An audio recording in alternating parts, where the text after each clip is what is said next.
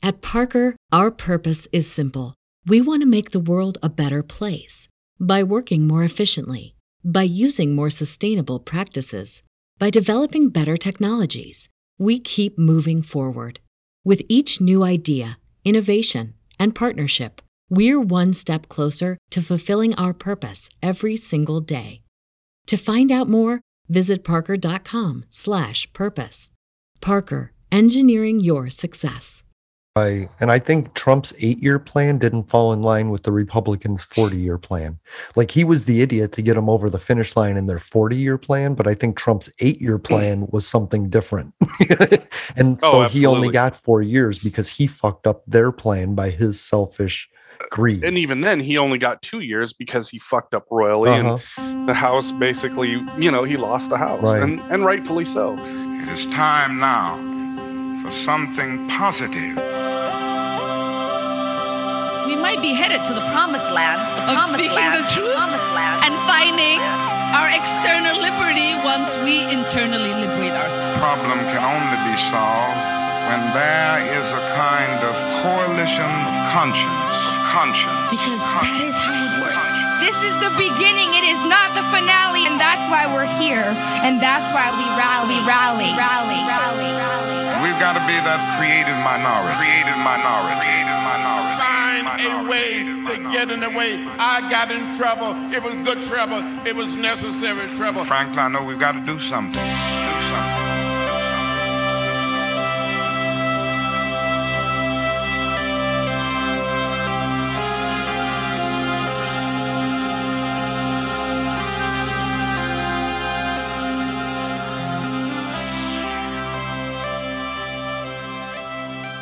Hello, everybody, and welcome to another episode of Public Access America.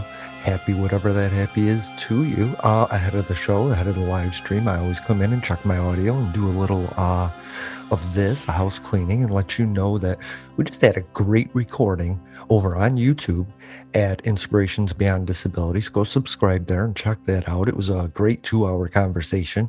It will end up being our podcast. You can find Inspirations Beyond Disabilities anywhere you find your favorite podcast, as well as Public Access America. You can find us on Public Access America on YouTube, Instagram, and anywhere you find your favorite podcast: Spotify, Apple Podcasts, TuneIn Radio, Google Play, Player FM, the Stitcher Smart Radio app, Victor Reader, Audible, Amazon Music. I mean, so many of them. Hey, check out Adam Has a Beard. He is part of this show. He's part of our network, and he's an awesome show. I always love it. He brings humanism in a way that we just can't, although all of our podcasts tend to do that. Check out Unsubscribe with Kai. She has had a bunch of just awesome episodes come out. And in fact, what we did was we recorded one night for 2 hours, and then she took the first half and I took the second half for Inspirations Beyond Disabilities, and we both made it a podcast. So it's this awesome thing where you can go to Unsubscribe and listen to that episode, and then come back and then listen to Inspirations Beyond Disabilities, and then come into Public Access America. And that's how it works. We are just a community of people doing some fun things and talking about it in a human way. And I am joined by Jeffrey every week to do that. You know, Jeffrey, I wanted to say, my head gets ready for so many things ahead of the show. I'm never quite sure where I'm going to land, but I wanted to make sure to say, this Christmas season, you've really been my gift all year. You've missed like 2 weeks, and one of them was a holiday, that nobody worked on, and the other one, your computer just went down. So you've been my gift this year, and I really appreciate you. So thank you for that. And welcome to Public Access America. We're going to be joined in the second hour by Corbin from the Peace and Purpose podcast, which is cool. Jeffrey and I both agreed not to listen to it so that we could get to know him. And then when I messaged Corbin, he was like, I don't really want to have a plan. I just want to get to know you guys. So I think that's going to be really great, And ooh, that'll be fun. I did let Adam know that he was welcome to join because he met Corbin with me in a pre-interview. Hey, podcasters, here's a smart thing. Before you have somebody on your show, do a little pre-interview. It makes you all comfortable, and then if you actually mesh and meld. So welcome. How is everything, Jeffrey?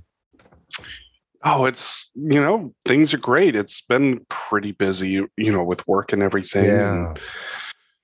But, it's the run up to the holidays. Everybody's trying to get their stuff done so they can go on break. And it's just the way that it goes, I mean, I don't blame them. If I could get all of my stuff done to go on break, that's what I would do too.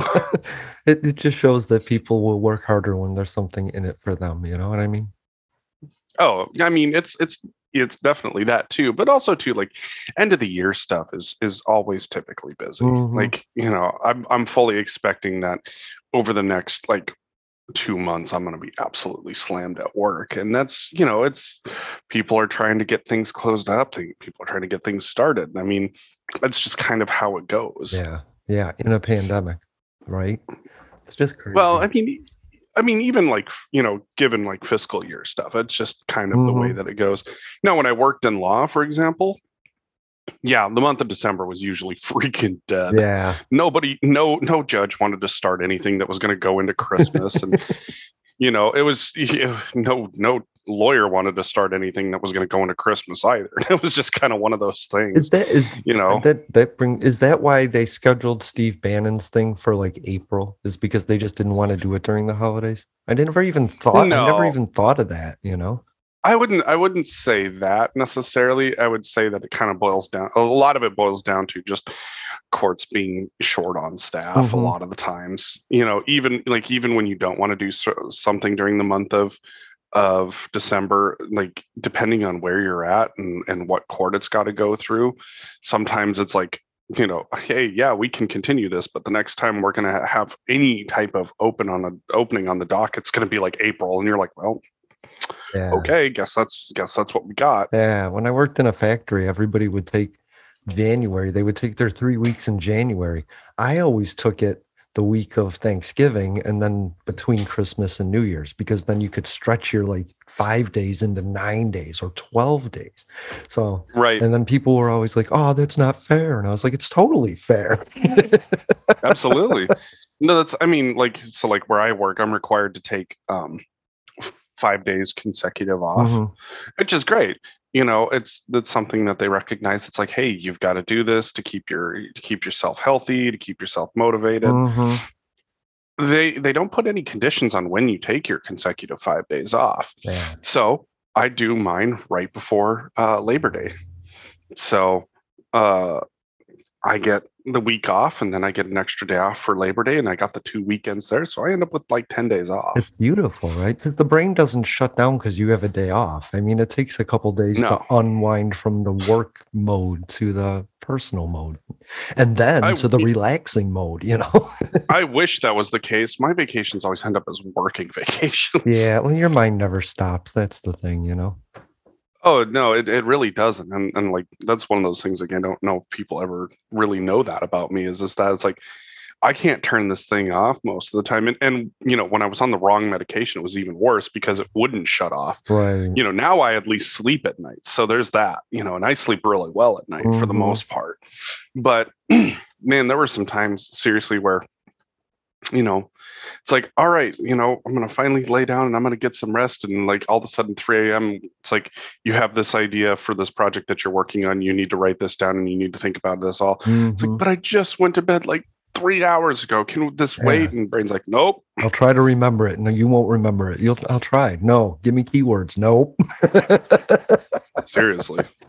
Yeah. It's like, all right, well, and I mean, and a lot of times too, like when I take vacation, I end up working on different projects. So it's just kind of one of those things where it's like, sometimes I'm working on stuff for other people. Sometimes I'm working on stuff for home. Like, it just kind of is one of those things where I never really shut down, even though like I want to. Normally like during the before pandemic times, normally I would end up like taking a week off, and I'd either go out to Montana or go see a buddy of mine out in Spokane, and I miss doing those things. Some of it is like, could I have gone out to Montana for a week and done that this year? Yeah, I actually could have. Cases were low. I was vaccinated. That would have been fine. But I had projects at home I needed to work on. Right. So it was kind of one of those things where it's like I couldn't do anything anyways. So like I had to work on stuff at home. So it's like, well, shit. Okay, well, I guess, at least instead of trying to fit this in my nights, I can just get this knocked out in a week. So right, if you just get it done, you can actually relax. But there is no done. You know? No, and people, and especially like, and this is one of those things where it's like, we talk about, people, being able to own and afford homes. Mm-hmm. Let me tell you something.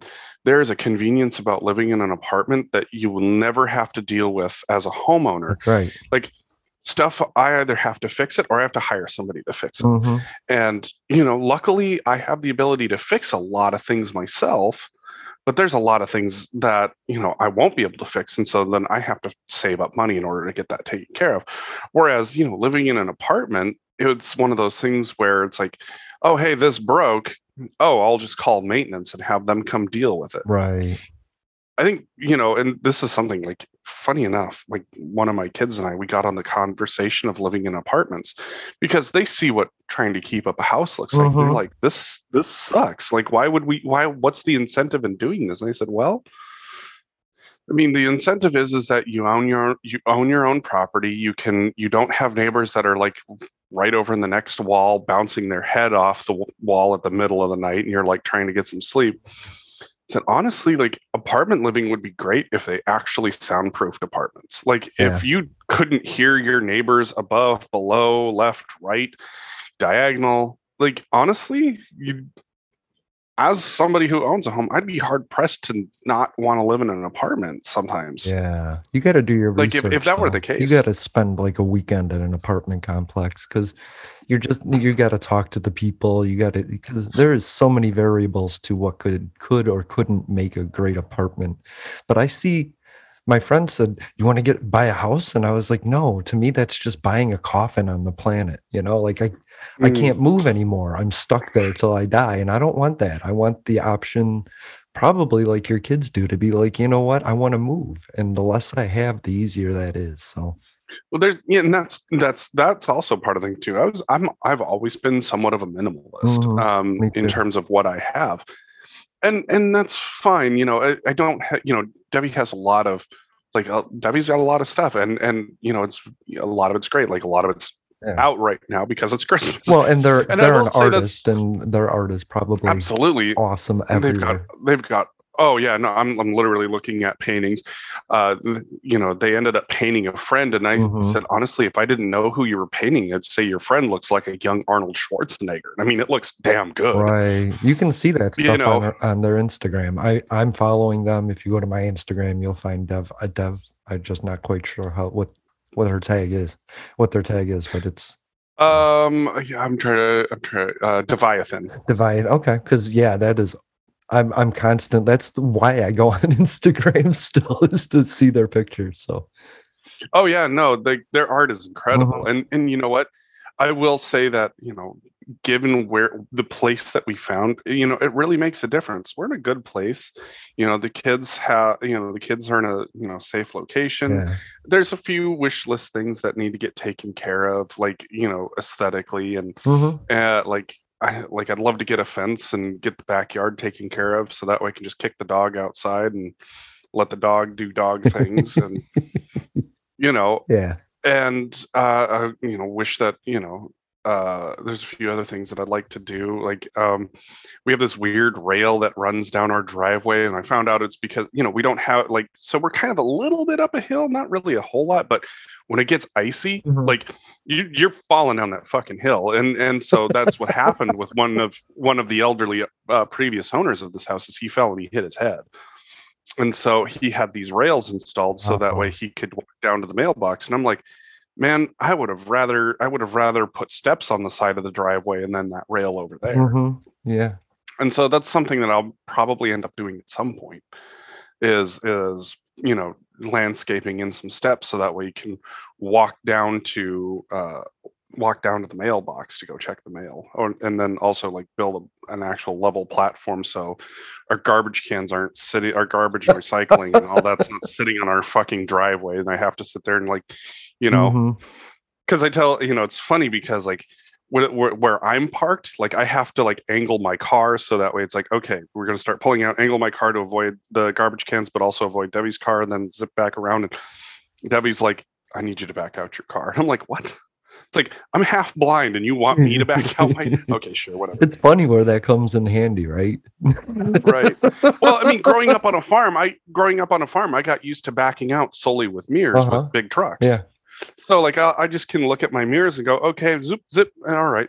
I still like kind of suck at parallel parking, but whatever. We can't all be superheroes. It's just funny that like we've been doing this a year and you have never pulled that card out. You know what I mean? But it's just so funny. Like, this is the time when Jeffrey's like, I'm half blind, can't do that. And that's the thing is like for me, it's like, I can still see pretty well.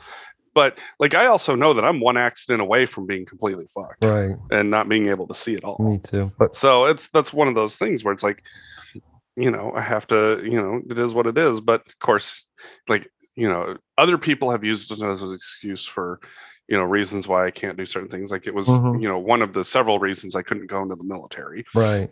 It was because there was no fixing it, and it is what it is. Whatever. Gotcha. My roommate was like, I was like, I'm gonna go clean the cabinets out, and he's like, I just don't want you to do that because I don't know if you can see well enough to do that. And a light bulb went off in my head, and I was, you're right. I don't even know if I can clean my toilet or my shower. And he's like, I'll do that for you. And I was like, awesome.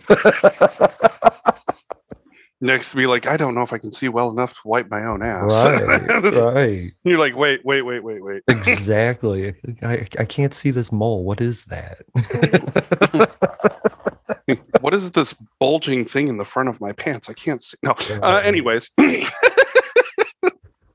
But what I love is what I think I want to get across, especially ahead of the holidays, is that like all year people are that gift, and it's like people always say, what do you want for Christmas? And I tell them, you gave that to me during the year. I don't need a gift. So I don't know.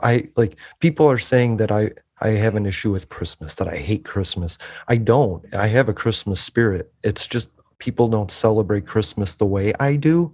And I don't force them into my way of thinking, although I really wish they would come to my side. And it's only that, I've lost a lot of people on the holidays. My mom had a stroke on Christmas, New Year's. My uncle died on Thanksgiving. My wife passed away. There's a lot of people I like to remember during the holidays, those people that were gifts in my life and that are gifts in my life. And so as an adult, I don't want material gifts because I get what I want. You know what I mean? And so I just don't understand the gift giving aspect of Christmas as adults. Children need things, right? Like they need things, they want things, and they don't have the means yet to get those things themselves, and they can't grow unless they get those things. So I love that Christmas is there for children and the positivity and the hope that it brings and the traditions and everything. But as an adult, a single adult, I really just don't see like giving gifts in the traditional way. Like I told Adam, I was like, I'm going to get you a $50 gift. You're going to get me a $50 gift. And hey, Adam, thank you for these lights that I got. They were only $31. So, and Adam got me lights. I don't know what I got him, but I like that, you know what I mean? Right. And for like, my mom's been trying to figure out, it's like, well, what do I get the kids? And I'm like, honestly, Mom, I live with them all the time and I don't even know what to get them. Right. They have specialized wants and needs now, and it's not something that socks and underwear can fix. I mean, granted, socks and underwear are always a great gift, whether or not people want to believe that. But when it comes to like what they want, what they need, at this point, I'm very much in favor of letting them decide what they want to spend their Christmas money on, or what they need to spend their Christmas money on. I've with my eldest, I helped them buy their tablet so that way they could do Instagram art. So they've dug into digital drawing and animation, and you know what? That's great. That's what they wanted to pursue, and they're doing it day in and day out. And I think that's fantastic. And that's a gift. That's awesome. Exactly. Your encouragement was the gift, though. It wasn't the material possession. It was the encouragement of it. You know what I mean? And that's just it, is that it's like, look, you can spend your money on whatever you want. You want to spend your money on books, by all means, spend your money on books. You want to spend it on clothes, great, spend it on clothes. You want to spend your money on a tablet so that way you can draw, great, do that. Right. And so it's like, I helped them find what they were looking for, help them pick it out, help them get it. And then now they're like, they draw a lot. And, now they're starting to realize it's like, oh, well, we didn't spend a whole lot of money on this. So I'm starting to see the limitation. I said, yeah. I said, when I started playing guitar, I started playing with what I had available to me. Right. It wasn't great. It wasn't bad. It was enough to learn whether or not this was something that I wanted to continue. And then from there, I saved up my own money and I bought a really expensive guitar. And that's the difference is that, if this is something that you really want to do, it's like, I want to help you find out if that's the case. Yeah. And then from there, now it's up to you to be able to start figuring out how you want to save money to get maybe something a bit more professional. I've done that 5 times. I keep like a $90 guitar in the house, because I want to learn guitar. But when I meet somebody, we're hanging out, and I've had that where kids are like, I want to learn to play guitar. And I'm like, I'll give you a guitar. And they're like, what? And I'm like, yeah, here, there's just a $90 guitar. I'll find one on sale for $45 and buy another one. But here, start it out. And I've done that like 5 or 6 times. And it feels really good to see those kids like actually on an upgraded guitar playing, because that meant it meant something, And that's just it is like, and especially because like, the oldest had to spend their money on the gift, and I spent a little money on it as well to help, get the whole thing funded. And that's, it's fantastic. That's been absolutely exciting for them. It's been something that has, I would say, especially in the midst of a pandemic, given them a creative release and being able to do certain things. It's, are there issues with my kids staying up too late because they're either drawing or reading stuff that they want to draw? Yeah, because they're your kids, and inspiration comes from motivation, which you've shown. And on top of that, it's like, it would be one thing if my kids weren't getting the grades and they were struggling with that, and I'd have to kick their ass for that stuff. Then I would there would be different. My kids are straight A students, they're AB students, and it's like, you know what? Look, I'm not gonna, I'm gonna tell you, hey, get some sleep, because you need to keep your mind sharp, and that's how you keep your mind sharp. Right. But I'm not gonna be, I'm not gonna rag on them too much if they're doing the work and getting the grades that I know that they're capable of. Especially, and that's the difference. It's like knowing your kid. I grew up with kids that they were C students, and that was, that was as good as it was gonna get for them. And you know what? That's fine. Yeah.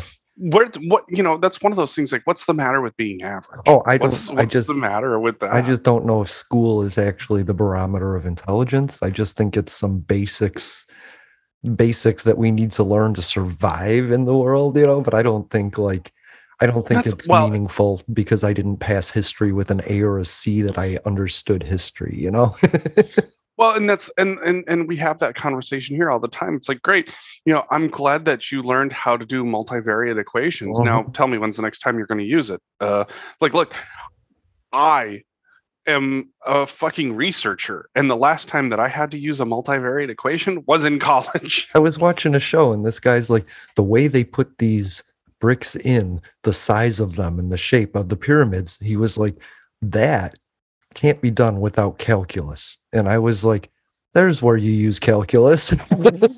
You know what I mean? Well, it's like, yes, there's a base for it, but I would rather a kid spent 5 years deep researching food if they love food, and learning everything they could know about nutrition, and then going, oh, I know everything, I'm bored now. Ooh, science. I want them to take an interest. A kid will always get an A in what they're interested in and a C in what they're not. And school doesn't offer you the options of the range of possibilities that kids could be interested in. And I would say that, school has changed a lot since probably the time that you were in high school. I used a typewriter, dude. Well, and even like the times that the time that my parents were in high school. I mean, the reality is that they started bringing some of that stuff back around, and they call it quote unquote life skills. We called it home ec. Right. Consumer math, home ec, wood shop, exactly. stuff like that. Yeah. things, and like high schools change to prepare kids to go to college, and it's not that it's wrong. I actually like the idea of Germany's track, where they have two different tracks that you take. There's the I'm going to college track, and I'm going into the trades track. And I would love to see that expanded here in the US. Too.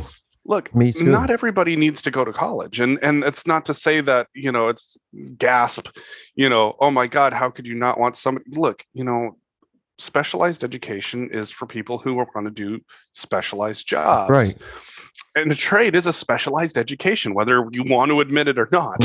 And a lot of people go into the workforce and industrial things or union things, construction things, and they start as drivers, and then they become apprentices, and then they go to a trade school to learn the craft completely, the HVAC guy, and then that's how you get those people.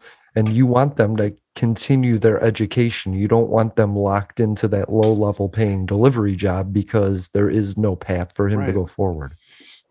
And that's the thing is like, if we can start that path earlier for somebody who's like, you know what, this looks all right. This isn't terrible. The fact of the matter is that we're going to need people in construction. We're going to need people in HVAC. Yeah. Like we've talked about several times, as green energy becomes more and more prevalent. We're going to need people that are able to install, maintain, repair green energy systems. And I think that's going to be something that's vital to the national economy, especially if we do like what I would hope we would do is move towards microgrids where, if you instead of having this, oops, I fucked up the entire East Coast and West Coast and Texas pulled to Texas. Right.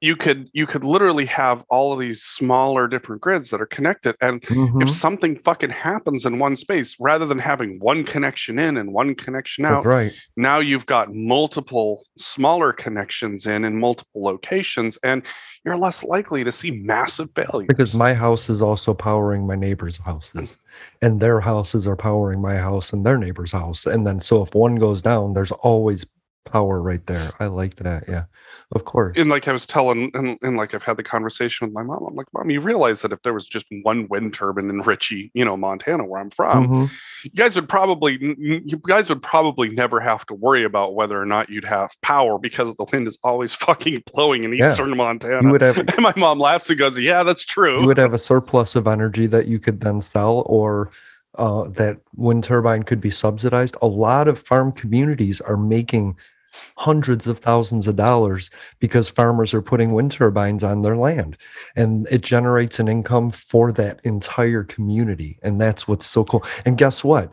That community uses that money and the taxes generated from that to do what they want in their community. They don't then send it to Joe Biden, who says, okay, here, take 7% of that and do what you want with it, or do a very specific thing with it. So that's community. That's the community involvement we need. And I like that. But what we also need is that tradesman to have college available so that he can then become a businessman and then run his own business and then employ people, and that the cycle continues that way, and that's where like there's so much that you can do, like between trade school, between 2-year degrees. When I think of 4-year degrees, I think of somebody who's going to, be mid-level management at, medium to large size companies. Yeah. When I think of master's school, I think of people who are moving on to become researchers. And of course, doctorate degrees, these are people that are trying to answer hard truths of the universe. Settled education, though. Right? Exactly. I don't know how else to say it. It's stuff that we already know that you need to be, it needs to go into your mind. But if you're learning business or social media in your first year, it's not relevant in your 5th year a lot of times. Right. But so like a doctor or a lawyer, there's things that are settled knowledge, and that's what you need to learn in a college. You know what I mean? Absolutely. And guess what? That's great. I watched my mom go from being a seamstress at 40 years old to working on mail servers in a Linux format in a regional telecom company. Yeah. It's that's and all through 2 years school. So like the reality is that there are ways for people to get better at business, better at technology, better at trades. and maintain short paths to be able to do that. And I really hope that we start to look at that as a place of serious investment. You know, it's Me too. there's And innovation, please. Oh, absolutely. And that's the thing is like I think you know, especially like for me growing up, a lot of us saw these 2-year programs back in the day as a joke, because they were kind of a joke. They were like, here's some super easy classes. You know, there's you're not really going to learn anything special. It's kind of like high school 2.0 because you didn't get it right the first time. And now that they've started to like really specialize, it's like, you know what? People don't need high school 2.0. They need something that helps them get what they're going to do off the ground. At Parker, our purpose is simple. We want to make the world a better place by working more efficiently, by using more sustainable practices, by developing better technologies. We keep moving forward. With each new idea, innovation, and partnership, we're one step closer to fulfilling our purpose every single day. To find out more, visit parker.com/purpose. Parker, engineering your success. Hey everybody, my name is Jason from Public Access America. My name is Adam from Adam Has a Beard. My name is Corbin Elliott, and I am with the Peace and Purpose Podcast. And you can find any of our podcasts anywhere you find your favorite podcasts. Brilliant, gentlemen. Yeah. Awesome. Cool. Thank you. Now we're going to dig it with a dab of double gooey doggerel. So cat swap off your whiskers and stretch out your fangs. And get with us. I wish I have this image of classes, like just 50 classes, and a kid goes on the screen, picks a class, does it, completes it, and then moves on to another level of that class. Or he can do up, you know, level 1 classes, and then, you know what I mean? And it's like a little completion game. I think completing things is, well, that's always been my goal. I want to learn it. I want to knock it out. Like the Matrix, you know, he sticks the needle and he's like, I know Kung Fu. That's what I thought about Dan, was like, he's like, we know vaccines. You know what I mean? And I thought that was so cool.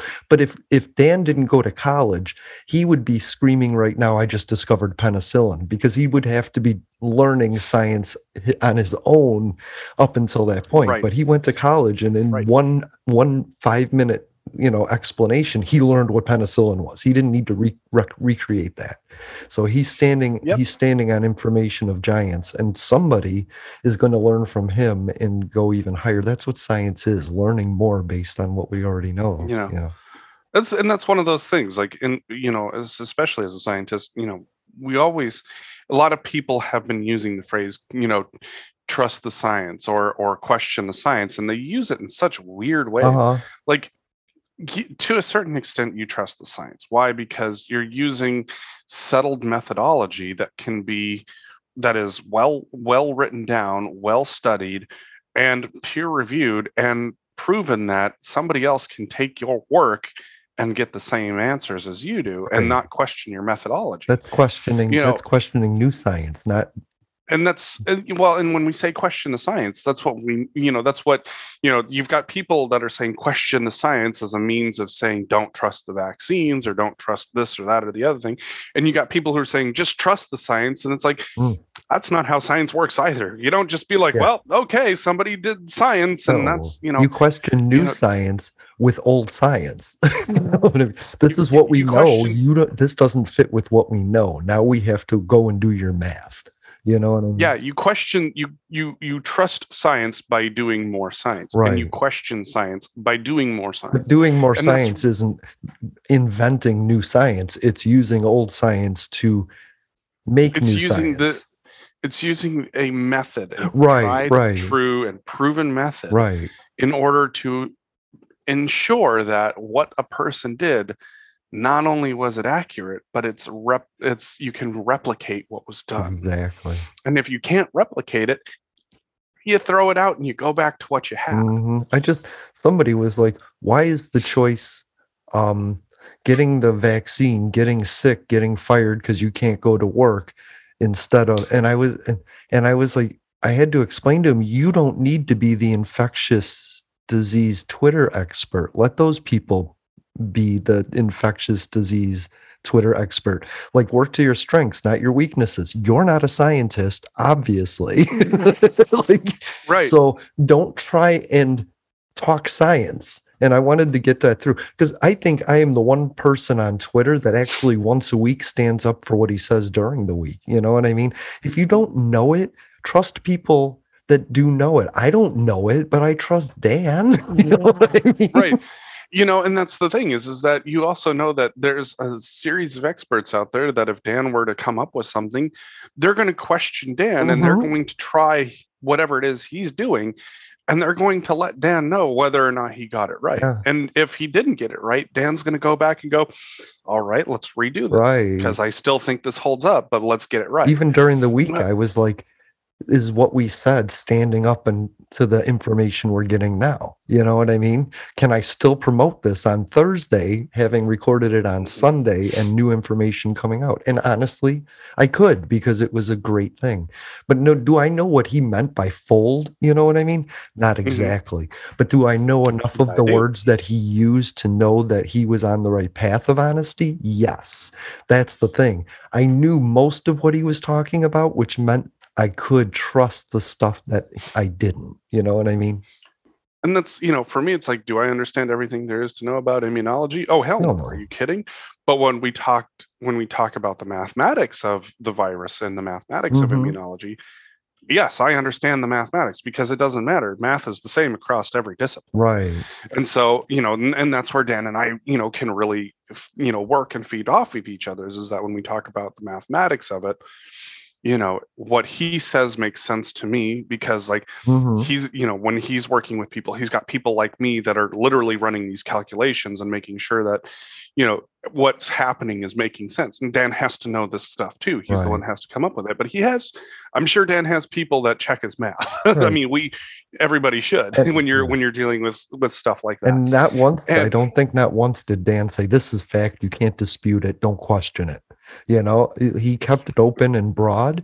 And I really like that. We talked about vaccines overall, the history of viruses. Like these things matter in the conversation, but we all just shout out headlines at each other and we don't go further into it. We don't have that base knowledge that I think falling backwards into live attenuation offers people. Nobody had that conversation with people. They were just, here's a virus, it's here, it's attacking you, we got to stop it. Well, what happened? What brought us to that point? Well, it came from China. But no, how? What is it? Where did it come from? Like space? And now we're back. We're trying to backfill our information with facts that are going forward, and it's not working. We never had that back conversation that we had with Dan, and so I think it's important, and I think more podcasts should be having these conversations in that way. You know. Well, and then the thing about like what Dan reads, for example.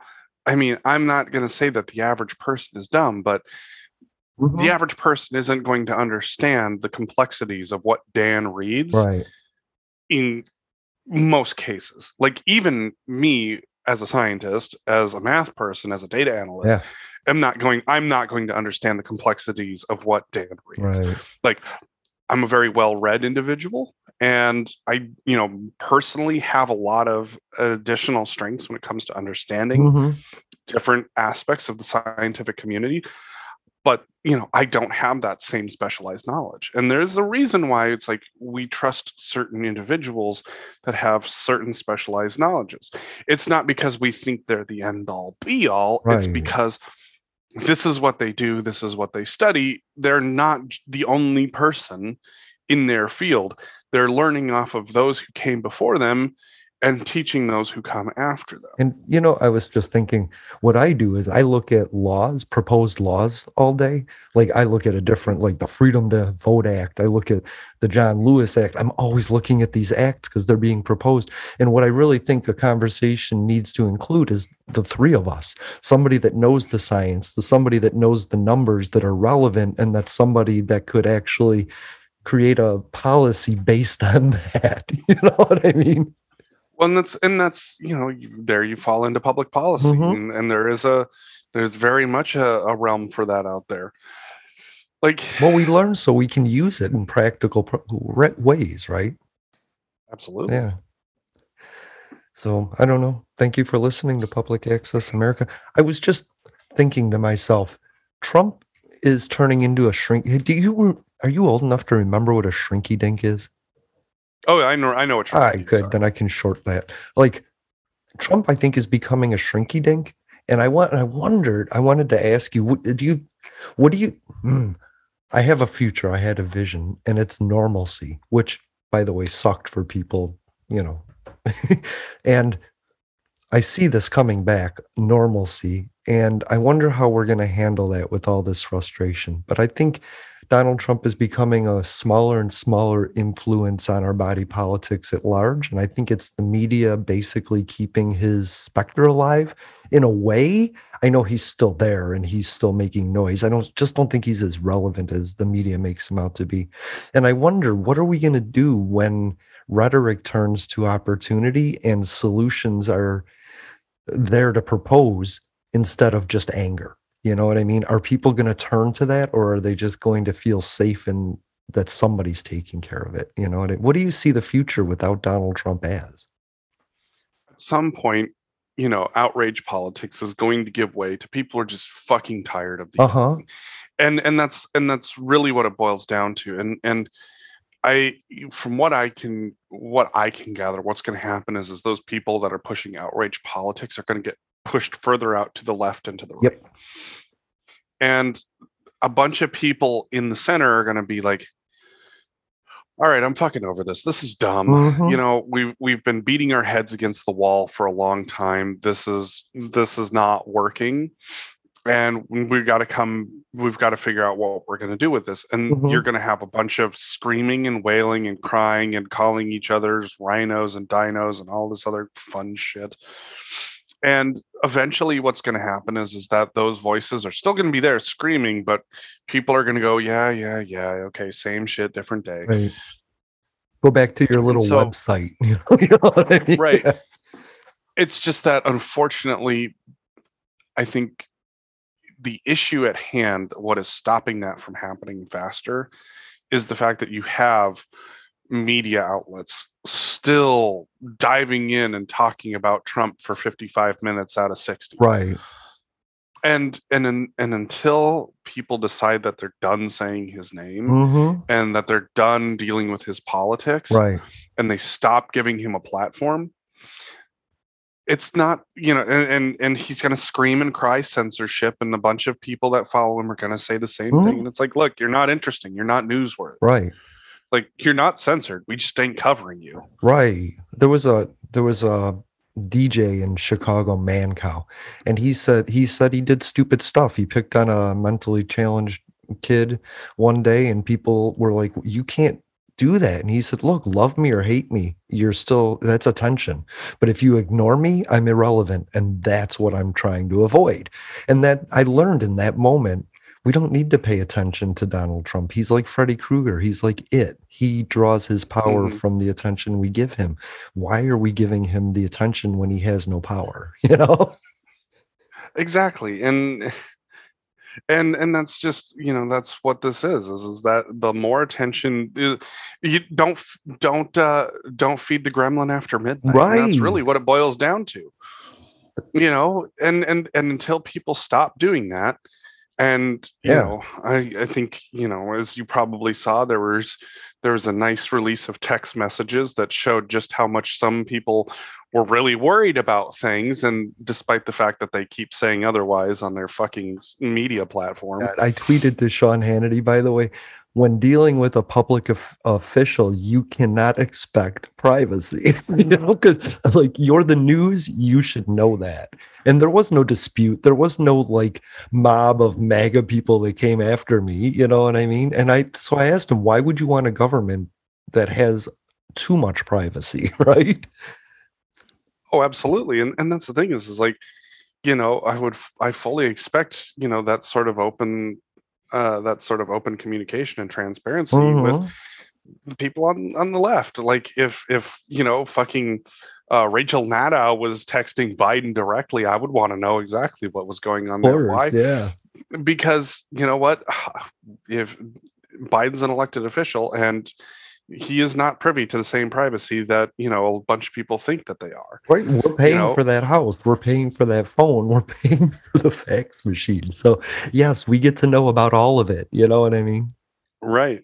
So it's like I don't really care, and that's another one of those things, like this whole assertion on executive privilege. And I'm like, no, there's some things that absolutely, like, I mean, I can understand why you want to keep things secret, like especially if we're talking like military operations, or if there's some type of intelligence gathering that's really going to affect how the United States is going to operate. Yes, absolutely. There's some things that should be kept secret. But in terms of that, I'm sorry, I don't see that as a thing. Right. The president gets advice from advisors, and that's what falls under executive privilege. So if the president said, "Hey, Jeffrey, what's the worst outcome from bombing Iran?" You would say millions are going to die and this and that. That doesn't make it your view of what should happen.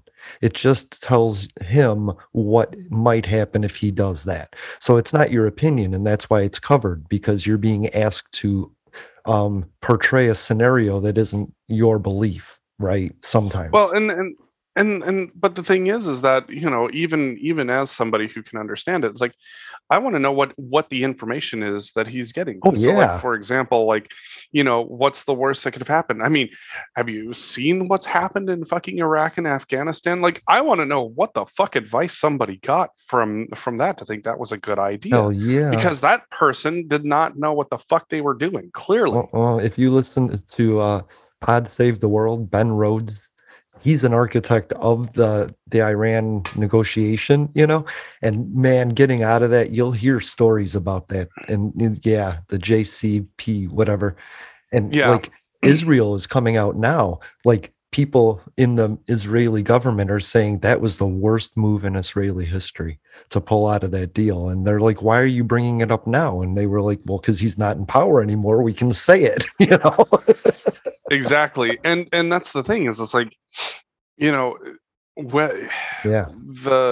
ability for government to remain effective hinges on the ability for people within the country to get information about what a person is doing. Yeah.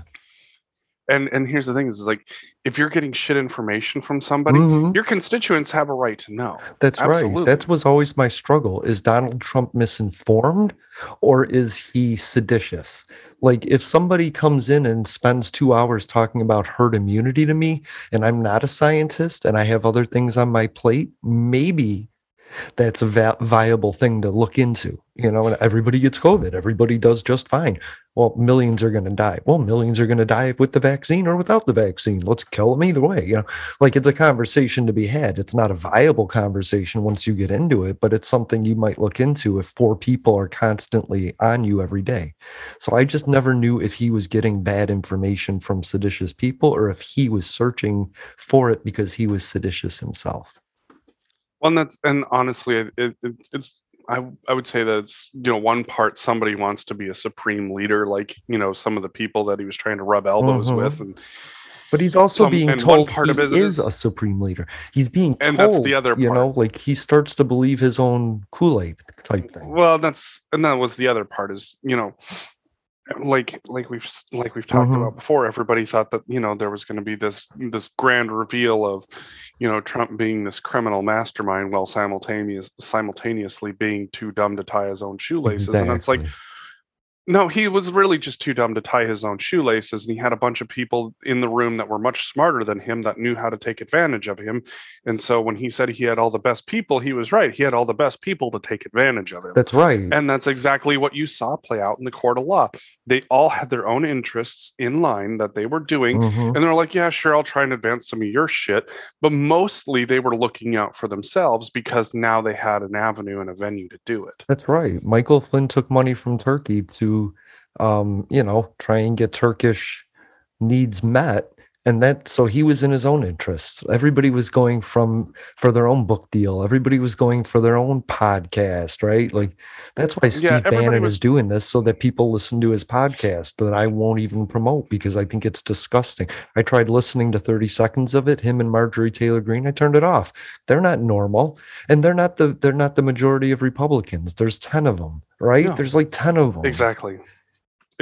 And that's the thing, is that you know, when you have a group of people that are willing to do that and willing to butter up somebody who thinks that, you know, they're buttering him up because they think he's the greatest, you know, it's not that. They're buttering him up because they know he's a fucking dipstick and they're going to take advantage of him. And then he's going to be the one that gets left footing the bill and getting, you know, kind of screwed over in the public media. I'm not saying he didn't earn it. He fucking did. And he's a giant piece of shit. Yeah, he's a giant piece of shit that people took advantage of. Yeah, it's just that there were people that were far smarter than him that also knew how to take advantage of it. Well, I don't know about smarter. And that's all it is. I don't know about smarter, but they were keener on certain issues. I would never call Stephen Miller intelligent, but he sure knows racism really well. You know what I mean? No, that's the thing is that Stephen Miller is intelligent, and that's what's scary about it. I don't know, man. If I went to Yale, he is actually intelligent. He just knows, he knows spin, and he knows how to manipulate people. It requires a certain level of intelligence. Like, once again, intelligence is a broad spectrum. We're not talking about scientific intelligence. Interpersonal intelligence is real, and that's how people like Trump and Stephen Miller and Steve Bannon do their thing. Is like they have a level of intelligence when it comes to interpersonal relationships and working with people and getting people going, that it works. You can also say the same thing about, unfortunately, Hitler. Hitler, not a very bright individual, but he was extremely charismatic and knew how to interact with the people in order to get his will done. It takes a level of intelligence, because if you're just straight fucking dumb, you don't get any of that done. Public Access America. It's always funny because, like, especially because as libertarians, we get a ton of shit, even amongst other libertarians. I think political philosophy is a lot like religion, and where there's moments you have to go on faith and trust what somebody else is saying.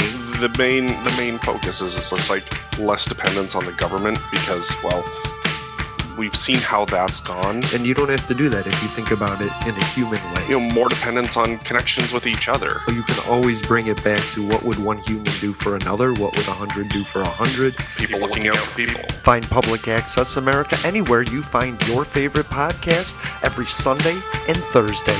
And join the chat on YouTube at Public Access America every Sunday, noon Eastern, 9 a.m. Pacific. Communities looking out for community. Public Access America. History in the making history in the making, in the making, in the making, in the making, in the making. I think dumb people push ahead whether their plan is destructive or not. Like, a part of intelligence is knowing the result of what you're doing is going to devastate an entire country or lift it up. Like, I don't think Stephen Miller is smart because he didn't consider all of the angles. He might be smart on one angle. He knows about racism, but he doesn't know what the reaction would be.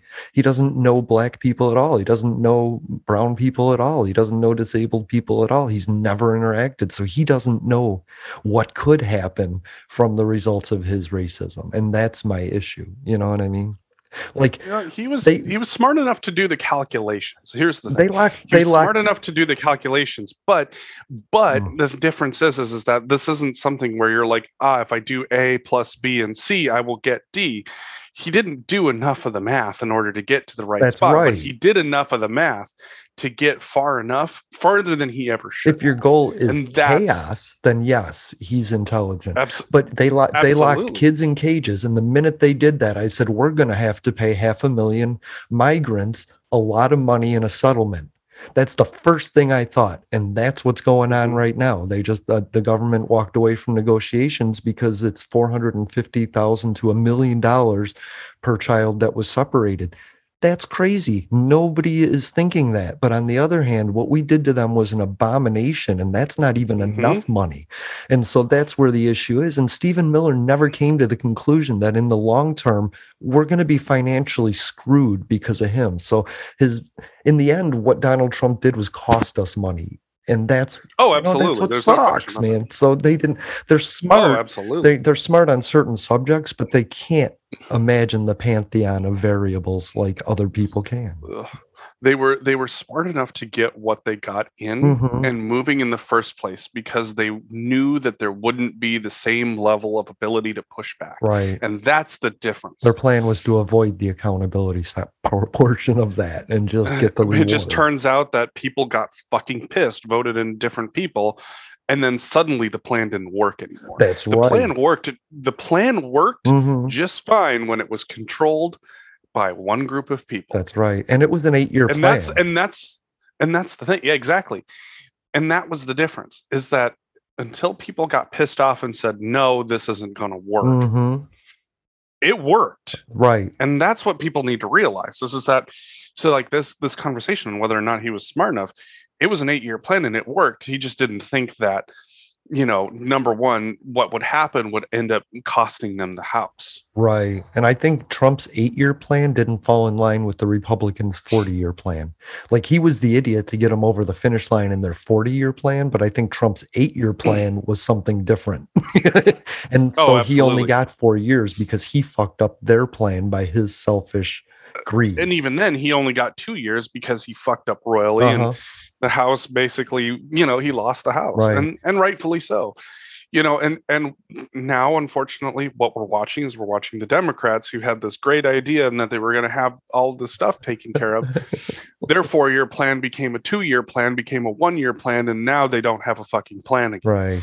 They have a Republican in their caucus. I get it.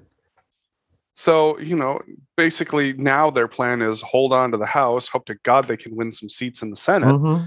And then, if not, it's basically, gonna look like bullshit, like every other fucking election. If you're trying, and we're gonna be, if you're trying to scale a cliff and you get one hand on the top, that doesn't mean you're successful, right? You got to keep pulling. Look, I say we like I'm a Democrat, but I'm not a Republican, and there's an issue. Well, actually, I want to say, I tweeted, I want to be the part of the party that Liz Cheney is.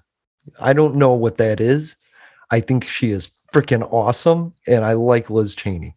And I don't care. She's fiscally responsible. She's pro-life. I can get past all that because she's reasonable and she's law-abiding, and I like that. So I'm not opposed to being a Republican if it's a Liz Cheney Republican. But I would call like Liz Cheney and Matt Kinzinger classical Republicans in that they were, before, I would put them more back towards like post Nixon, Reagan-ish, but not quite H.W. Bush or W.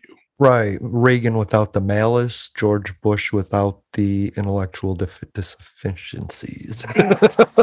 I mean, so, but I mean, one of the things that we have to keep in mind is that, what was it? Liz Cheney voted with Trump 93% of the time. So it's not like, and Kinzinger, I want to say he was in the same realm. So it's not like, Kinzinger and Liz Cheney vote for Republican policies. It's just that they also happen to not be whacked out fucking conspiracy theorists. That's right. That's really about the only fucking differentiation. Well, nobody is complaining about the stuff that Trump got passed through the House and the Senate. Like it was standard Republican things. He wasn't trying to pass laws to kill people, right? It was his executive orders. It was his loud mouth. It was his Twitter fucking declarations we had an issue with. Look, he would have gotten his 8-year plan and Republicans would have gotten past their 40-year plan. Trump had just shut his mouth and let them use him as a puppet.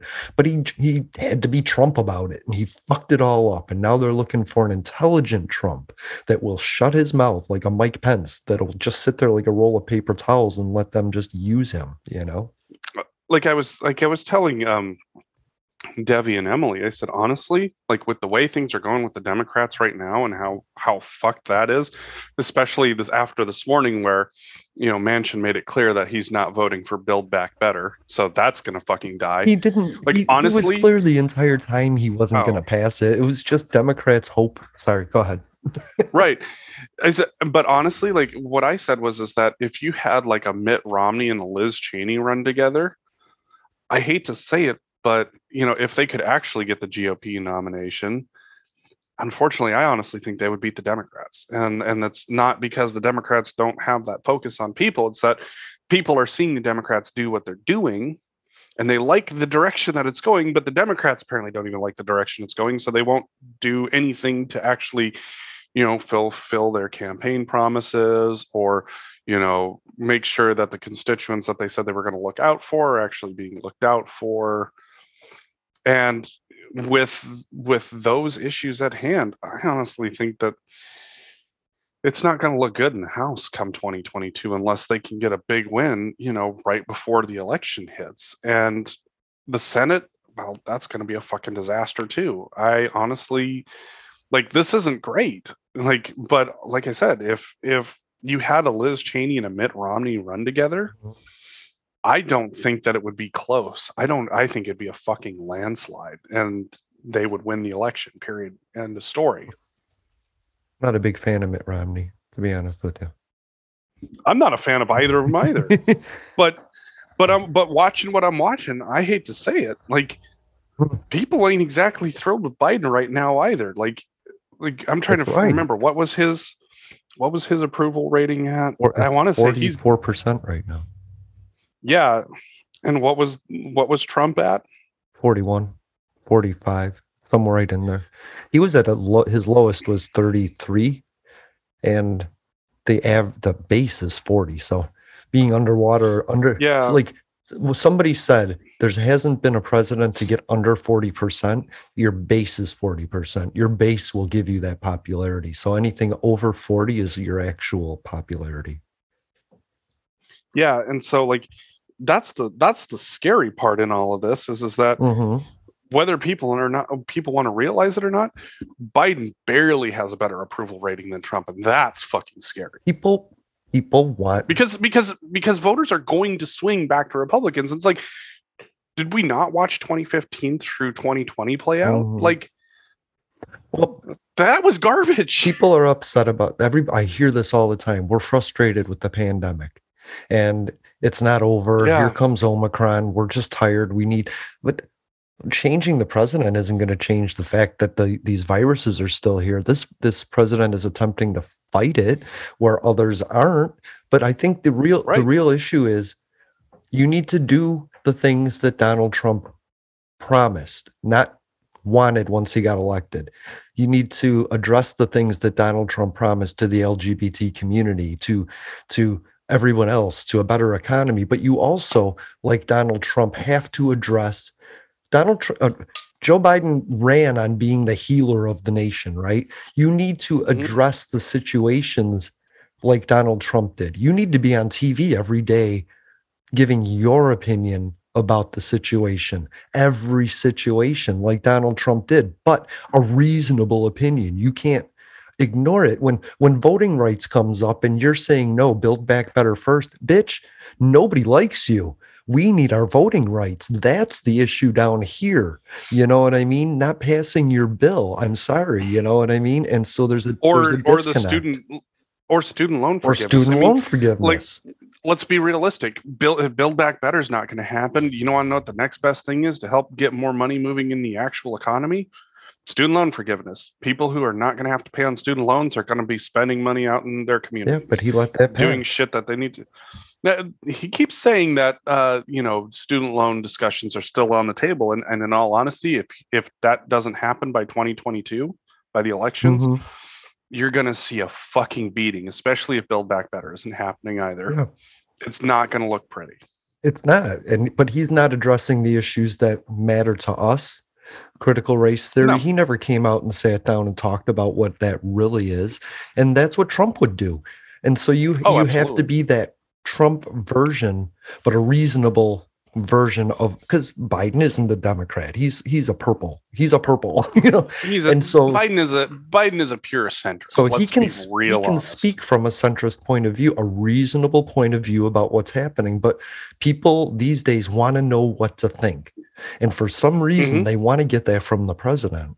And the last president told them what to think, but he told them what he wanted them to think. Joe Biden needs to tell people what to think and where to go get the information for themselves. He needs to do this daily on subjects that are happening in Milwaukee and Georgia and California and Massachusetts. He needs to address these micro issues with his pulpit every day, That's what I think anyway. And the thing is that I think that there are plenty of ways that he could do it. And I honestly think that if Biden were to do this with a weekly address and sit down and it's like, hey, let's talk about where we're at. Let's talk about where we're going. Let's talk about what we would like to do. And here's our reasoning why.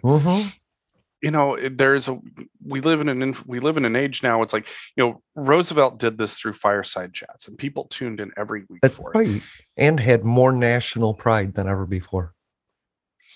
I think that there's a way that you could essentially do the same thing now. It's not that it's not possible. You don't need to completely hijack the airwaves with it these days. Right. But the difference is that you have the ability to put the information out there at least, and he's not doing that, and it's not helping his cause. That's right. How many people, with this whole issue with Manchin in West Virginia, if Biden put out more information for West Virginians, and those West Virginians then were to write Joe Manchin and say, look, we're supporting this, then it's just Joe Manchin looking like a fucking prick. That's right. Bernie Sanders said, I will pay for the poll.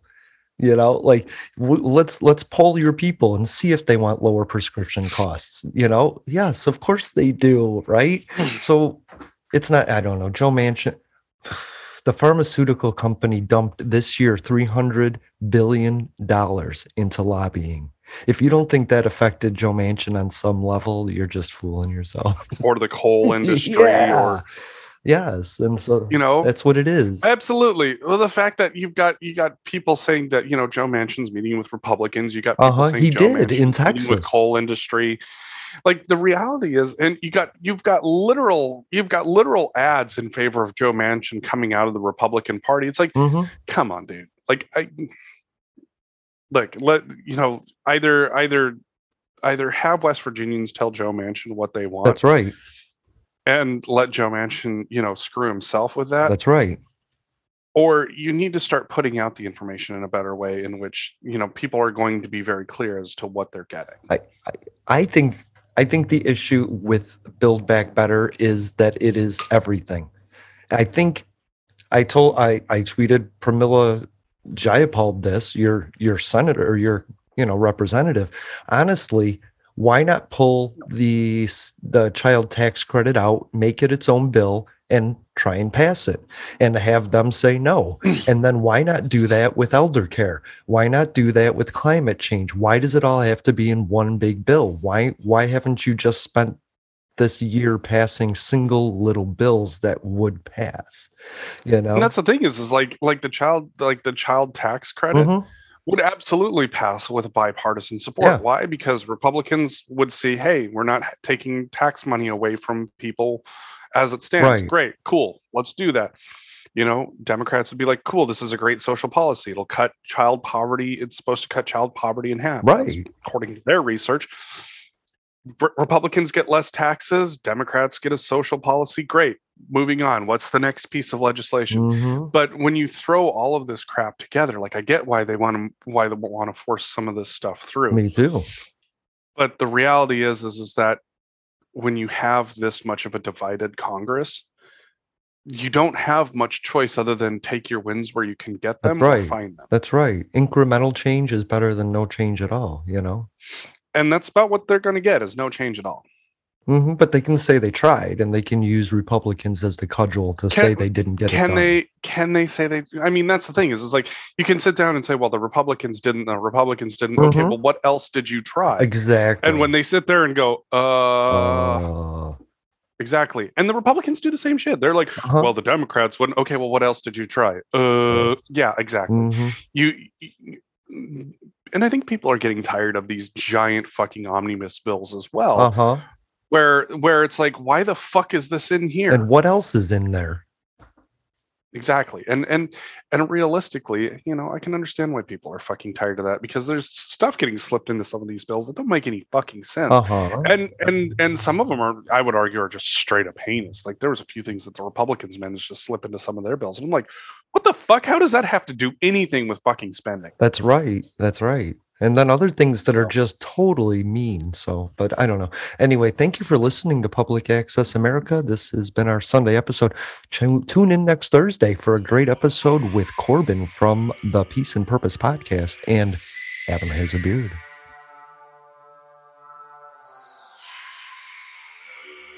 To those who would tear the world down, we will defeat you. This is our moment. This is our time. To those who seek peace and security, we support you. Yes, we can.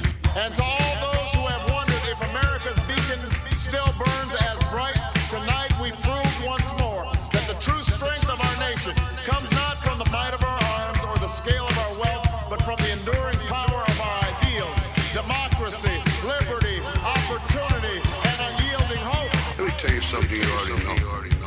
The world ain't all sunshine and rainbow. It's a very mean and nasty place, and I don't care how tough you are, it will beat you to your knees and keep you there permanently if you let it. You, nigga, nobody is gonna hit as hard as life.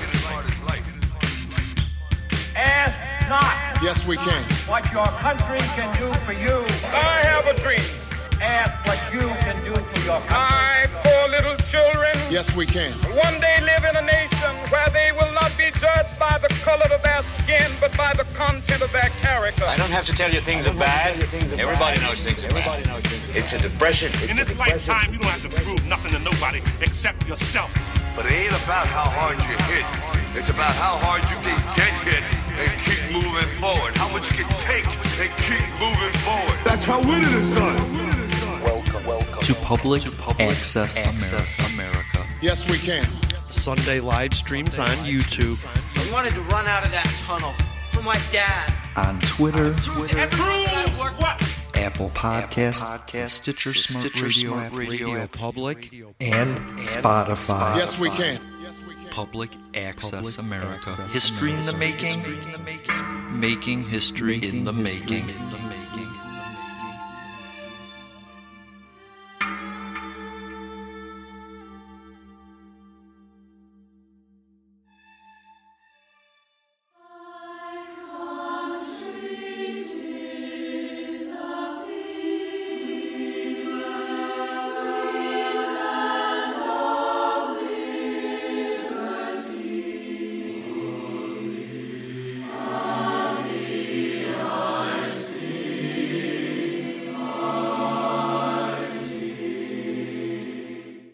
At Parker, our purpose is simple.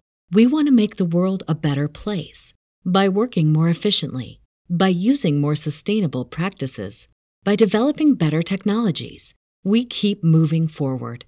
With each new idea, innovation, and partnership, we're one step closer to fulfilling our purpose every single day. To find out more, visit parker.com/purpose. Parker, engineering your success.